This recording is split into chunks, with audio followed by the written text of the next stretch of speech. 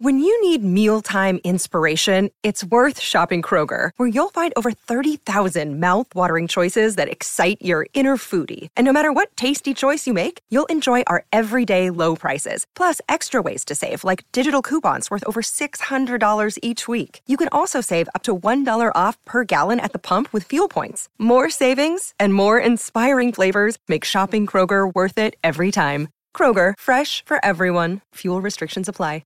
Another day is here, and you're ready for it. What to wear? Check. Breakfast, lunch, and dinner? Check. Planning for what's next and how to save for it? That's where Bank of America can help. For your financial to-dos, Bank of America has experts ready to help get you closer to your goals. Get started at one of our local financial centers or 24/7 in our mobile banking app. Find a location near you at bankofamerica.com/talktous. What would you like the power to do? Mobile banking requires downloading the app and is only available for select devices. Message and data rates may apply. Bank of America N.A., member FDIC. Forever Dog.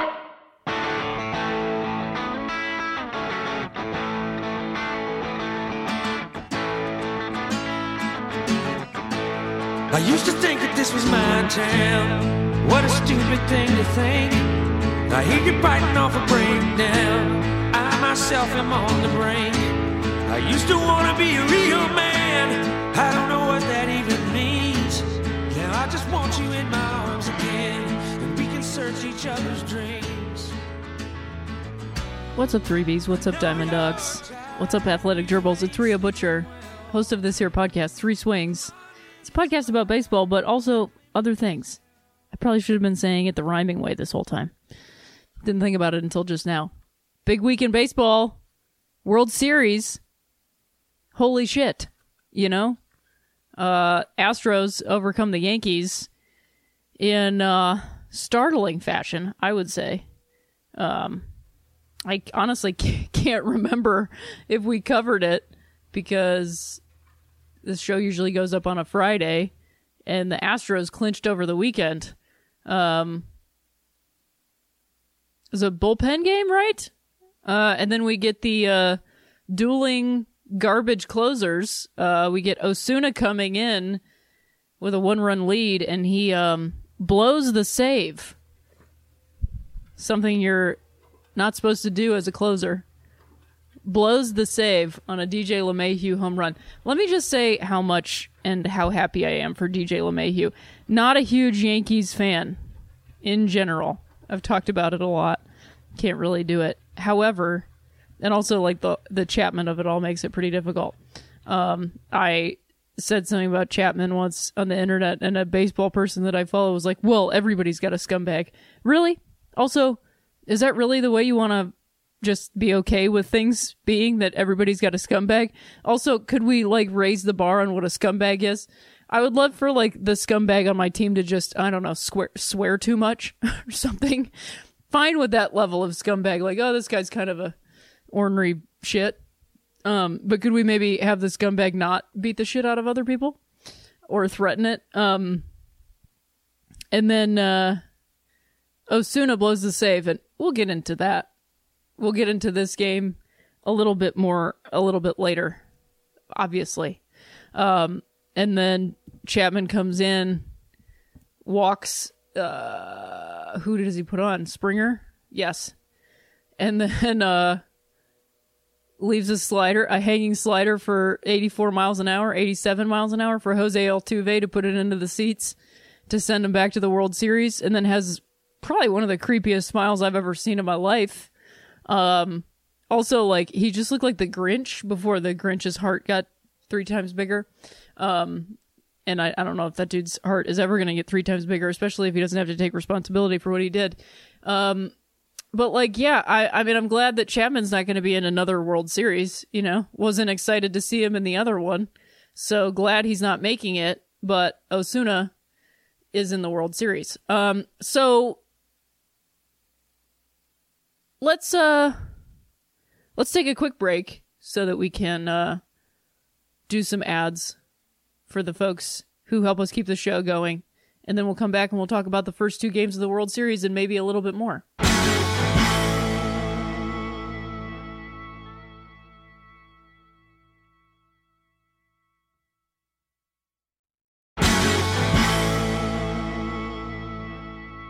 we're back. What great ad reads.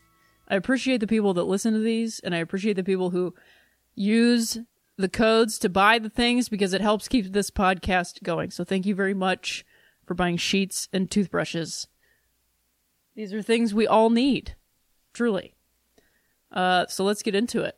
World Series, Games 1 and 2. After entering the World Series as one of the most lopsided favorites in recent history, the Astros find themselves down 0-2 to the Nationals. That's the Washington Nationals, by the way. Despite home field advantage and despite starting aces Gerrit Cole and Justin Verlander in the first two games. Gerrit Cole and Justin Verlander are the first two pitchers in the top tier of pitching. I forget all the data points. I love bench coach Brett. He doesn't have those in here for me, but it's a stat that I've been seeing. They've never lost back-to-back during the season. Gerrit Cole hasn't lost since May 22nd, and the Astros haven't lost when Gerrit Cole has started since July. So, like, what? You know, they're essentially 1 and 2 in the American League Cy Young voting, depending on who you like more, is the first and second. Cole leading in strikeouts, and Justin Verlander and leading in wins too. But like, they're the top two pitchers of the league, and they've never has any have two pitchers with those regular season performances lost back to back in a World Series. And Gerrit Cole obviously didn't have his best stuff, but he was still pretty much untouchable when he didn't have his best stuff against the Yankees. But here's the thing, and I was thinking about this last night going into Game 3, which I'll hopefully remember to get back to when it's closer to Game 3. These two teams haven't seen each other very much. And I feel, obviously, in the fact that they've won the first two games on the road in Houston, it benefits the Nationals, who are playing a much looser game. They're just going like, we just got to win today. They're not looking at like, well, here's who we're going to play this day, and here's who we're going to put out this day, and this is what's going to happen, and these are the sequences, and like, they're just playing each pitch, basically. And that has been highly effective against two pitchers that come in with a big story ahead of them, that I think that in the regular season, they were playing against teams that got caught up in the story. Many people disagree with me on these kinds of things, and that's okay. Also, there's something to be said about the American League being incredibly top-heavy.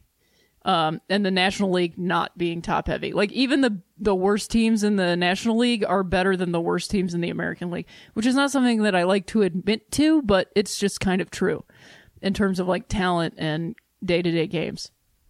So the Nationals have had to play more better teams more often. And the Astros are just a juggernaut plowing through like essentially mediocre teams most of the time. I mean, who have they been playing in the Western Division? The Angels, the A's, the Rangers, and who am I forgetting? Astros, Angels, A's, Rangers, and then there's one more. Why do I always forget the last one? California. Oh, well, I don't know. I don't know who it is. I'm sorry to those of you who are screaming at me in the other room. So let's run down Game 1. The Nationals win 5-4. The win goes to Max Scherzer, who really threw a lot of pitches. And the loss goes to Gerrit Cole. Like I said, again, it was his first loss since May 22nd. He had a season. I drafted him and Strasburg. Like, how is that even possible? I drafted the best pitchers in each league. And I had like one of the worst fantasy baseball seasons. I had no one else. And I didn't trust either of them, and I almost got rid of both of them. And they're the only reason I won any games. And the save goes to friend of the podcast, Sean Doolittle. 20-year-old Juan Soto knocked in 3 of the 5 Nationals runs with a home run in the 4th and a 2-run double in the 5th. Now, I know, I don't know if you guys follow me on Twitter. For those of you who don't, I like to call the 2-run double, or, 2 RBI double, the working class hit. Soto became the 4th youngest player in MLB history to homer in the World Series, behind Andruw Jones, Miguel Cabrera, and Mickey Mantle. Don't know if you've heard of that last one, but he's pretty famous for baseball. George Springer also entered the World Series record books by homering in his 5th straight World Series. game going back to the 2017 series. But let's not look past George Springer too quickly and give him a pass, because there is a case to be made for George Springer costing them the game. In, I forget what inning it is. Late innings, they're down 5-4 still, or they're down 5-3. Kyle Tucker is on second base, and he hits what looks to be a home run to, like, right center field, and Adam Eaton is going back, and Adam Eaton gets a little confused on where the fence is, and George Springer, instead of hustling it out, pulls a sort of Acuna, a Manny, if you will. I can't think of Manny's last name. Whatever. These are the things that happen when you do podcasts all the time. And is, like, hopping sideways down the first baseline as if, like, I did it. Or just like, it's going, right? It's going. And Kyle Tucker, who is essentially a rookie, he played last year a bit, but, like, this is essentially his first season in the big leagues. And he's also on the 25-man roster for the World Series. So he's a rookie as far as I'm concerned. He, for some odd reason, stays tagged up on this play and stays at second base and does end up making it home, but George Springer uses it as the excuse for why he only got a double. And, like, it really is just inexcusable to not make it to third base on that, because then they got out. Like, they didn't tie the game, and he was stranded on base. And I think it's you have different momentum in an at-bat if your runner's on third as opposed to second. But, like, there's just no excuse for somebody not running that out, because, like, you just don't know. I mean, you would have been out, so who cares if you just don't pass up Tucker, and he wouldn't have. You know, there would be a point where Tucker would get past him. They also held Michael Brantley at third, and there's almost some third base coach interfering. So, like, the Astros they don't look like the Astros in the way that they used to. Like, they just don't have, I mean, they still have that, like, swagger, but they don't have their, like, baseline, like, we've got this. Like, there's some stuff that's creaking open. And I have some thoughts on why that is. And many people disagree with me, but whatever. I think Alvarez struck out with the bases loaded. You know, they're just like, they're leaving a lot of guys on base, and they're not moving the runners over. For Garrett Cole, this was the first time he had registered a loss since May, racking up 19 wins in 25 starts since then, which is nuts. 19-0. Max Scherzer also didn't have his best stuff, gave up 5 hits, 3 walks, and 2 earned runs across 5 innings, but he also managed to get out of a couple jams as the Astros left 11 runners on base in the game compared to the Nats' 4. That is a tremendous ratio. 11 runners on base. So they take that first game, and, like, Houston is, I think, pretty shocked. So they're thinking, okay, well, they beat our best pitcher.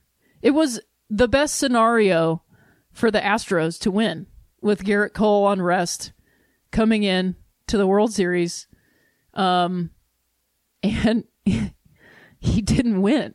Like, I think they just thought, like, oh, we got Cole on the mound, we'll win. And it didn't work out because they're playing a team that has never played them before and that they've never played before.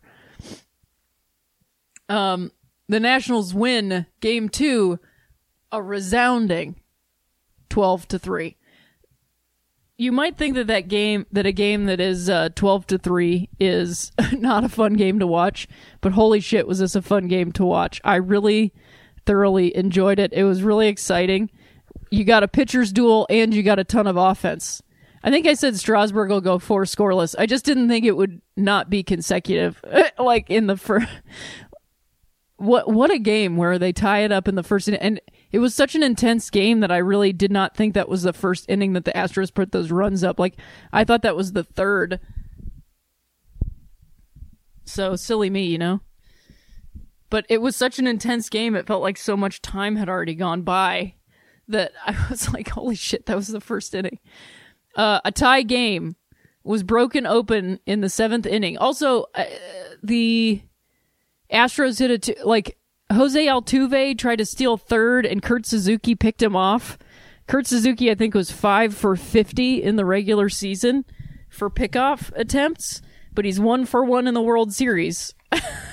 And that was just like a silly, I mean, I know Altuve's fast, and I know that he can steal, and like, sure, okay, but it seemed like a silly move to me right there.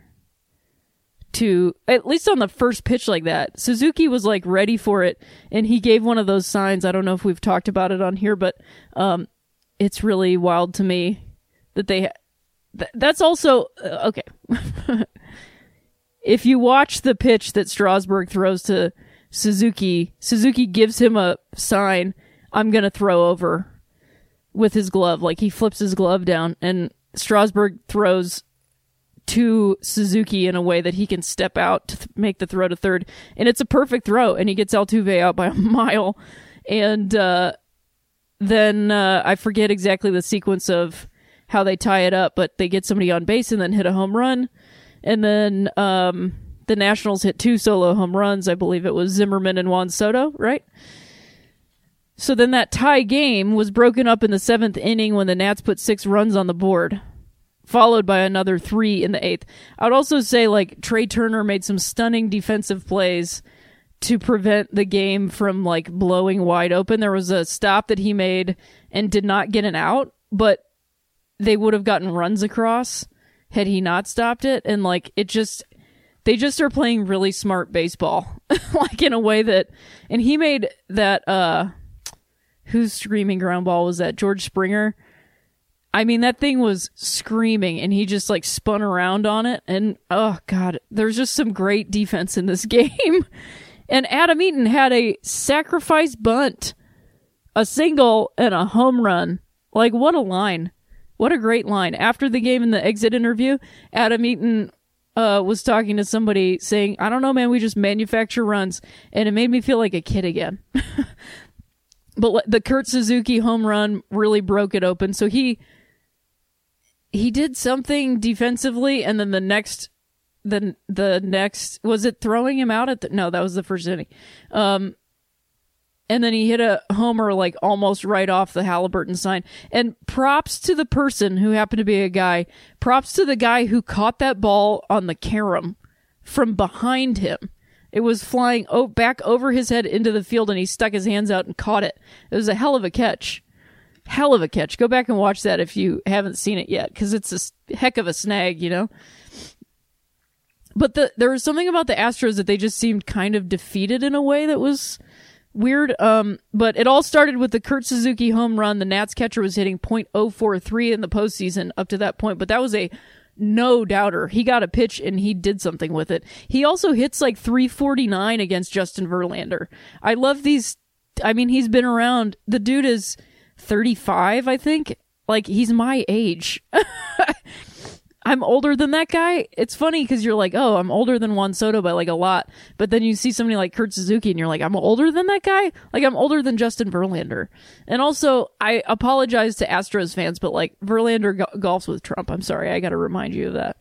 A lot of Astros fans left, which was an interesting... I mean, I watched people pour out of the NLDS game in Los Angeles, and I get it. I totally get it. But the World Series feels like something different, you know? But hey, that's just me, and also do what you gotta do. But like, people really left that game. But the people that stayed were still into it, because somebody hit a home run. I don't even remember who it was, in like the 9th. And it was like, they're within 9. So he was hitting .043 in the postseason up to that point, and continued with a throwback sequence of infield hits and slow rolling singles, courtesy of Howie Kendrick, Asdrubal Cabrera, and Ryan Zimmerman. There was even a sacrifice bunt from Adam Eaton thrown in for good measure, which has become a national specialty this postseason and season. Adam Eaton has just been doing that. And like, I saw a headline of an article in the Washington Post, which I couldn't read because I don't pay for it. They were saying the Nationals have been bunting their way through this postseason. They should stop. And even Joe Madden yesterday said in his press conference about taking the managerial position at the Angels. And I gotta say, whatever your feelings are on that guy, I recommend watching that whole thing if you can find it somewhere on the internet, because he said a lot of good shit. And look, I just love listening to people. I just love listening to baseball people talk about anything. He knows the details of every flight he took when he was playing, when he was a player, all these guys' names, all these. I love the minutia of all this stuff. And he said some really positive things. He said, we're going to bunt this year. And people laughed in a way that was like, please God, don't let us bunt. But like, it works. And there's a reason people did it for 100 years. You know, I love that the Nationals are playing this game of baseball, like actual baseball. What's in front of you? What's happening right now? Not what did we study last week to project into this week that's going to happen. And I'm just really enjoying it. And to be totally honest, I've been converted to this, and we'll get into that. But perhaps the most crucial moment in the series changing, in the seventh inning was when Astros manager A.J. Hinch decided to walk Juan Soto to load the bases. Dodger fans will feel some deja vu here. This is the first time all season that the Astros had issued an intentional walk. They have never issued an intentional walk. Now, this is the sort of belief in themselves that they have. They've never, in their pitching staff, never issued a single intentional walk. Howie Kendrick followed Soto and laced an infield single off of Alex Bregman's glove. Bregman made some uncharacteristic errors despite hitting an absolute no doubt home run. That's who hit the home run in the first inning. Sorry, everybody. To left field, and everybody's like, he's back, and like his bat might be back, but something happened with his glove, because I've never seen Bregman make those kind of mistakes. But the ball was screaming around the infield too. So I mean, I'm not like throwing Bregman in the trash or anything like that. But and also I got some insider info that apparently Alex Bregman is pretty left. Like, in his belief systems, I don't know the definition of it. You could take that the way you want to, but even if it's, at this point, moderate Democrat, I'll take it. Because baseball is incredibly conservative, so whatever. And this loss dropped Justin Verlander to 0-5 all-time in the World Series. The first pitcher in history to lose his first 5 series starts. Now, this is a guy who everybody is like, he's a shoo-in for the Hall of Fame. Do I disagree? Not necessarily. His regular season performances, he has, 3 no-hitters now? He's high up there on the strikeout list. I mean, he has a career to speak of, you know? He's a guy. He's a guy. Like, yeah, sure, okay. But then you look at that and you go, huh, that's funny. 0-5 in the World Series? And he's still a shoo-in. Golfs with Trump. So these are my thoughts moving into Game 3, which is happening tonight, which I'm really, really excited for.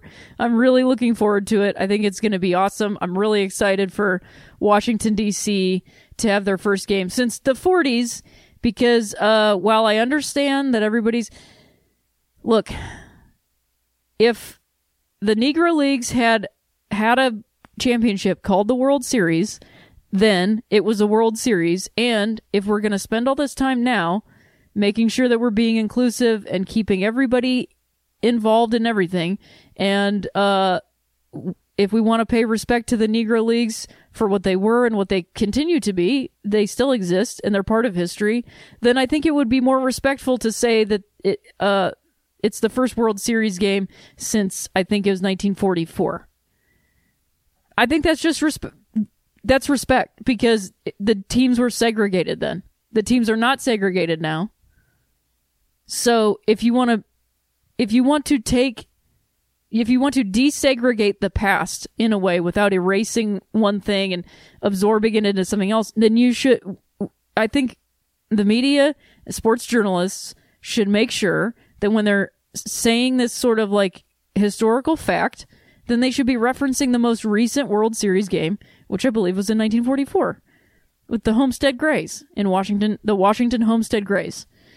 You should be, because the Negro Leagues are now sort of historically considered to be part of the MLB in, like, spirit, so then you should be bringing it up. And I'm not trying to, it's just the literal facts of history. It's not like I'm trying to burn anything down. It's like, it's right there. it's history. So I just want everybody that listens to this podcast to know I'm aware of it. You're probably aware of it. And let's all just keep that in mind. Homestead Grace. I'm excited about this game. I'm excited about the city to finally, because they've been so close so many times in the past couple years, that it's just exciting for them to get to have it. And they're doing such a great job. I mean, it's just I feel like, and I know this is very lopsided, and I apologize, but it just is the way that it is. This is not a podcast that's supposed to be like ESPN. I'm allowed to, the whole thing is about having a heart. I feel like they're like the Portland Mavericks or something. The Washington Nationals have an average age of 31. There's like old guys playing. They're having fun doing it. And it's not like egotistical fun either. They're like singing a children's song in the dugout to each other. They have like a tiny little thing, like a little shark safety pin to the net. And they're doing like Macarena dances, and they're hugging each other and like literally loving each other. It's really wonderful to watch, especially given that we have something happening on the sort of other side of the field that I'm sure if you're a baseball fan or you're paying attention to the World Series, you saw. And I'll get to that in a second. I just think sure, it seems to me the Astros, like what I've been seeing, they don't seem to feel any pressure, even though like they're down 0-2 and the next 3 games are in Washington. The Astros are a good road team. I mean, they took some from the Dodgers here. So I don't know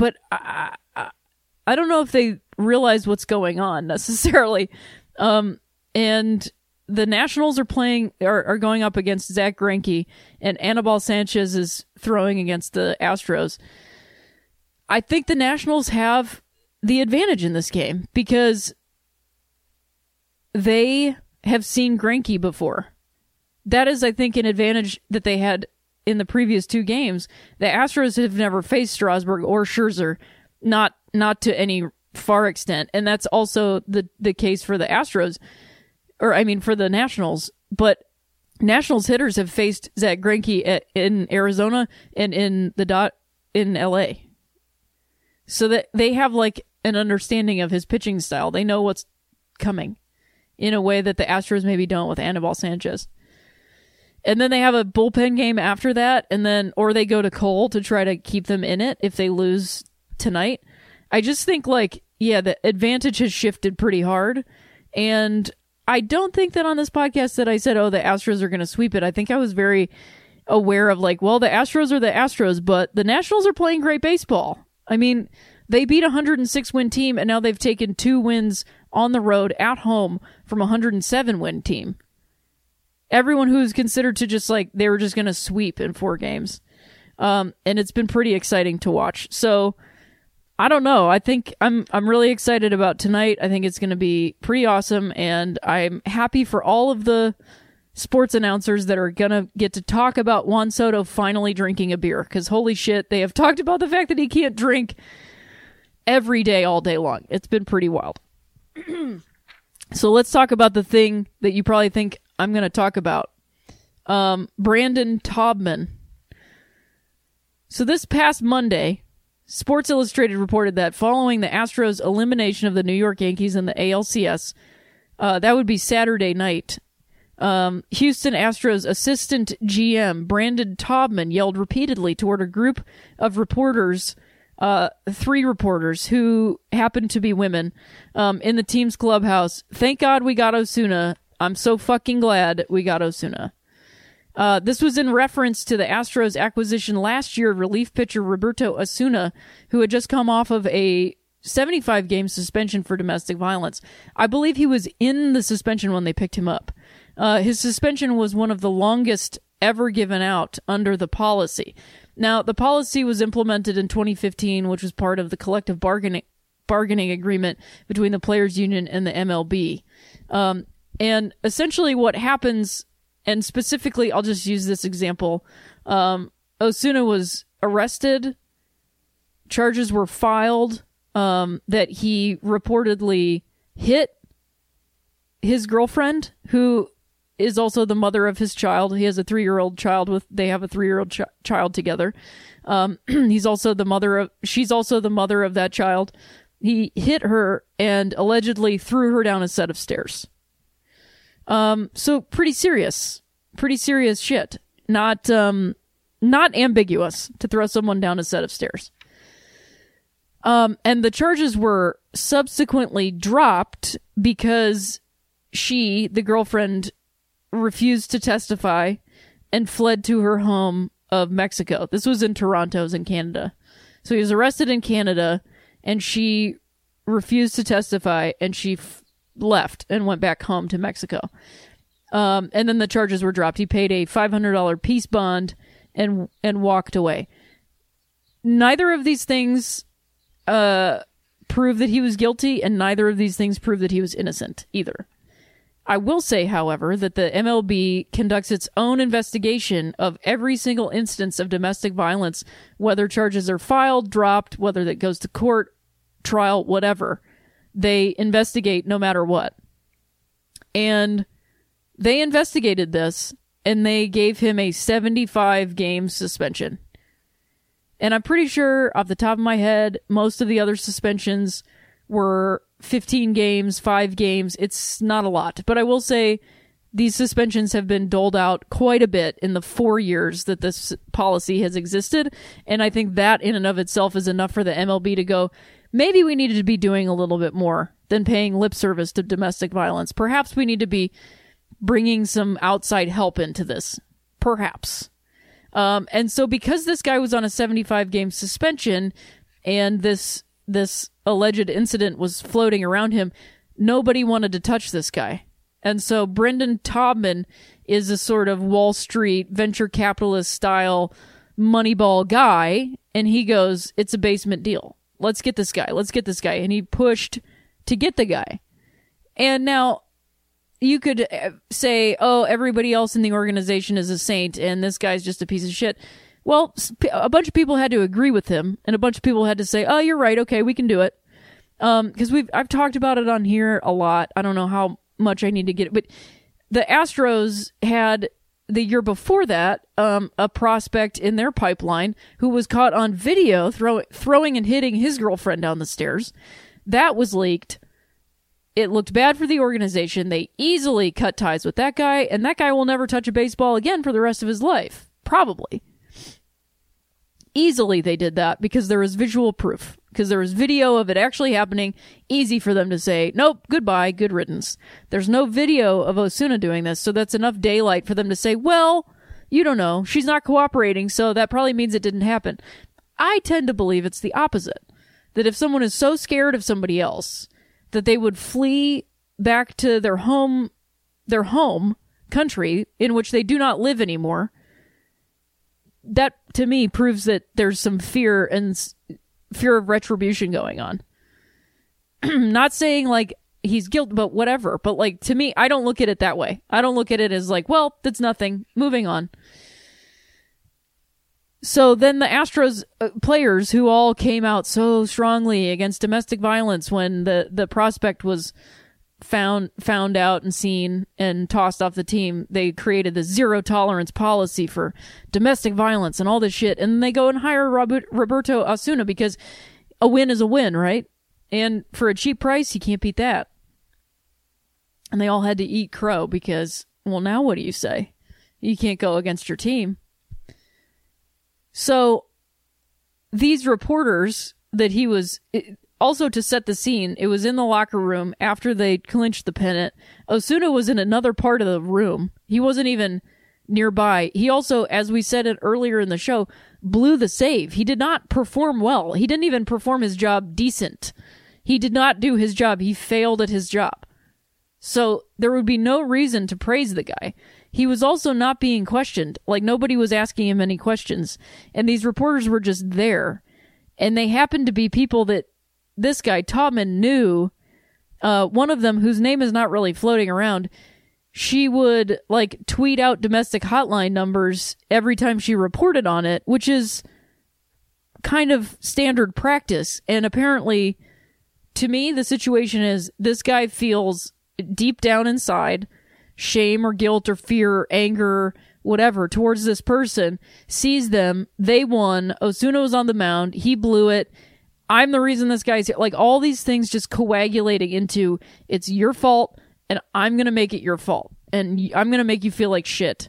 Because you make me feel like shit. So how can I make you feel like shit? And I'm not saying he was even cognizant of any of this shit. It's just, like, violent type behavior. And this is not like, oh, sorry if you were offended. Like, this is literally has been described by multiple eyewitnesses as, quote, disturbing. So when someone says that was disturbing, like, that doesn't mean, oh, this guy was being silly and it was a bad joke. Like, it means like, oh, that's unsettling. What are you, like, it's the same kind of behavior that you're like, are you going to do something right now? So I can imagine, like, he's the one of the reporters, the woman that tweets out about domestic violence, was wearing a purple bracelet, and, you know, because this is not, to me, a woman versus man issue, although misogyny plays a part. It's literally like, you caught me doing something, you've made me responsible for something, and I'm not going to take it, basically. And then, like, trying to get something back out of this person in a moment when you feel like you've triumphed over them. And it's not personal, you know, but you're making it personal. After the Sports Illustrated report was published, the Astros issued a statement calling the story misleading and completely irresponsible. And it was Stephanie Apstein that wrote the Sports Illustrated piece. She contacted the Astros for comment, and they refused. So they had an opportunity when she was writing the article to say what they wanted to say. And so they attempted this smear campaign to smear her, and, like, she has multiple witnesses, male and female, that corroborate this story, that it happened in such a disturbing fashion, that it happened at all. And I saw her on Outside the Lines, and she was just like, yeah, this is what happened. Not with, like, trauma or any, just like, yeah, this is, like, reporting on it, because it's a reporter's thing. And also, like, I've seen stories before about where we, like, go after players because they were shitty to a reporter, and, like, all of a sudden, because it's a different situation and domestic violence is involved, like, oh, well, I don't know, or whatever. It's creepy. I will say that I'm, like, grateful for the amount of people and who happen to be men, like, speaking out against this. It is unfortunate that I feel like all the men got to still have the loudest voices, and they're praised for, like, having these great opinions and stuff, when, like, women reporters or, like, non-binary people like me have literally been saying these things for years, and people just tell us to shut up about it already. And now, like, oh, these guys are heroes, because, like, I literally have been saying the suspension for domestic violence should be the same as the suspension for PEDs. 80-game suspension, no postseason. And Ken Rosenthal writes almost exactly as much, and everybody's like, oh, that's a good idea. That's a good idea. And, like, I'm glad that somebody like Ken Rosenthal is writing articles like this. You should absolutely read it on The Athletic if you get a chance, because I think what he outlines is I couldn't agree with him more. I think it hits all the points. But it is, like, frustrating to a certain degree that you're like, yeah, I know I'm not the same caliber. I can't be that same caliber because I'm not a dude. And so, like, it would be great if, like, I don't know, I know a lot of people that have been like, hey man, this isn't cool for years, and we've been told to just shut up, and it's annoying, and dealt with harassment and stuff like that. And now all of a sudden it's, like, convenient and cool to, like, take the side of this. And like I said, I'm grateful that it's convenient and cool and that people are doing it, but it's also frustrating. Those two things are true, and this is not about me. This is more about the victims of domestic violence. I care a lot more about them than my own ego, but I think the whole thing plays into the whole thing, you know? You can't, like, you just keep pulling the thread, and the thread just keeps coming out. It's hard to find an end place to any of this stuff. And, I mean, misogyny is a big root of it, you know? So there's a bunch of apologies. There's a bunch of conversations. All of this is going on during the first two games of the World Series. And if you want to tell me that this did not affect any of those players in any way possible, like I said, nobody on MLB Network said a goddamn word about it. It hasn't been on TV in baseball at all. They're totally ignoring it. And it just speaks to like where the brotherhood of all this stuff starts and ends. And I say brotherhood because it's specifically the men, and not all the men, obviously, but like if these were male reporters being like verbally attacked in a locker room by an assistant GM, you think they wouldn't be talking about it? They absolutely would. They absolutely would. Maybe not on MLB Network, but on somewhere else. But it was a literal story for days, and not a word. And I said something about that, and some guys like, you think Yonder Alvarez was thinking of? I'm sure he was thinking about. I'm like, no, I don't think he's standing at the plate going, what are they going to do about Todman? But like when something is this big and that's what people are talking about your team for, it does affect you, whether you're conscious of it or not. So I don't know. Then, Todman, meanwhile, contended that his comments had been misinterpreted, which is a classic line by people who do shitty things. Like, you don't understand, trying to gaslight them and say, like, that's not what I meant. He claimed that he had been celebrating Osuna's on-field achievements, which also doesn't make any sense because he almost cost them the game. And it made no sense because the circumstances were that Osuna had just blown a ninth inning lead by surrendering a home run to DJ LeMahieu. It doesn't make any sense. He also, within his apology, was sorry if I offended anyone. Gotta love that old tune. If you want to apologize, you should take responsibility for what you know you did, which is, I apologize for my actions. You know, he also said, like, I'm a husband and a father and progressive. Like, how dare you? How dare you use your family as a shield against this shit? Were they there? I don't think so. And then it was just reported on Thursday afternoon that Todman has been fired by the Astros. The Astros said in a statement that following an MLB investigation into the incident, the team acknowledged that Todman's inappropriate comments were directed at one or more specific reporters. The team also issued an apology to Sports Illustrated Stephanie Epstein, who initially reported on the incident. So the dude's been fired, and I jokingly said, do Osuna next. And I just want to be clear that, like, I don't think Osuna gets fired because the problem is that he was hired in the first place. And I think that there's at least an opportunity here to look at those kinds of practices, like being able to hire somebody in the middle of serving a domestic violence suspension for the specific purposes of the postseason, I think is something that should not be okay. I don't think it's cool that domestic abusers are on the mound in the World Series, and he hasn't been yet, but he's on the 25-man roster, and I just think, look, I think this has brought attention to this thing in a way that I'm fucking grateful for, finally, because it's been years. 2015, there was a domestic abuser on the Mets. 2016, there was Chapman on the Cubs. 2017, I don't think there was anybody. Holy shit. 2018, Stephen Wright on the Boston Red Sox. In 2019, we've got Osuna, and Julio Urias was on the Dodgers. He didn't make it to the World Series. I'm specifying the World Series, but I do want to just have my due diligence and say that, like, a team that I have supported outwardly has somebody that has a domestic violence charge. It's a problem. It's a pervasive problem, and they're making it to the top, and it just cannot be ignored anymore. It just can't.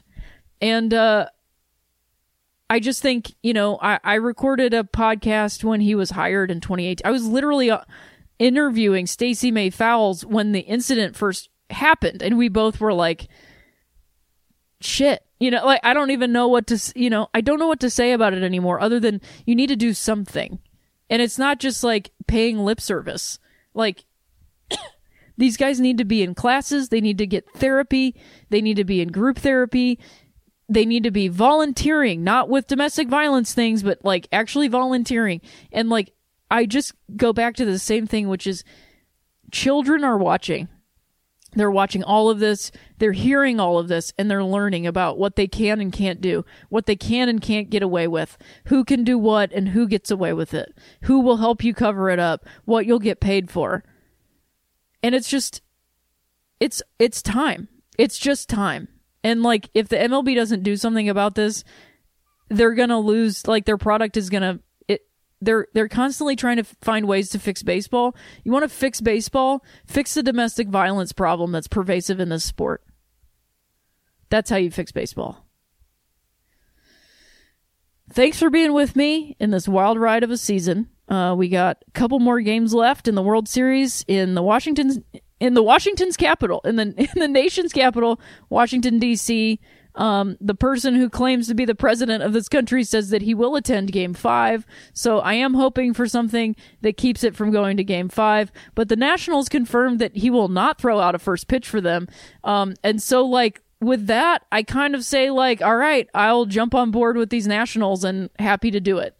Because they're doing things that I like. They have a dude that I love, Sean Doolittle. They don't have Harper anymore with his Harambe bat cap. They don't have Daniel Murphy anymore.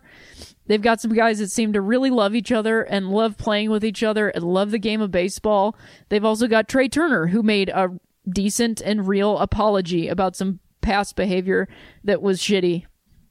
Can't really ask for anything more than that. Seems like a bunch of dads with daughters on this team too. That is something that I really enjoy. So yeah, you can think I'm a fair weather fan or whatever. I don't know. I just love baseball and I love supporting people who seem to love each other and love the game. So, it's been really exciting. I'm curious to see what the Astros are able to do now that they've shed some of this dark weight off of their backs. Who knows? Maybe this lightens them up a little bit and they get back into it. We'll see. I think it's still been a very exciting World Series and completely unexpected. So, if you like the podcast, let your friends know. Rate, review, subscribe. I'm going to be in Denver November 1st through the 4th at Denver Comedy Works. So please come to that show. I was just there, but I'm happy to be back. So please come to that show. See me do a longer set all weekend. And as always, if you liked it, you liked it.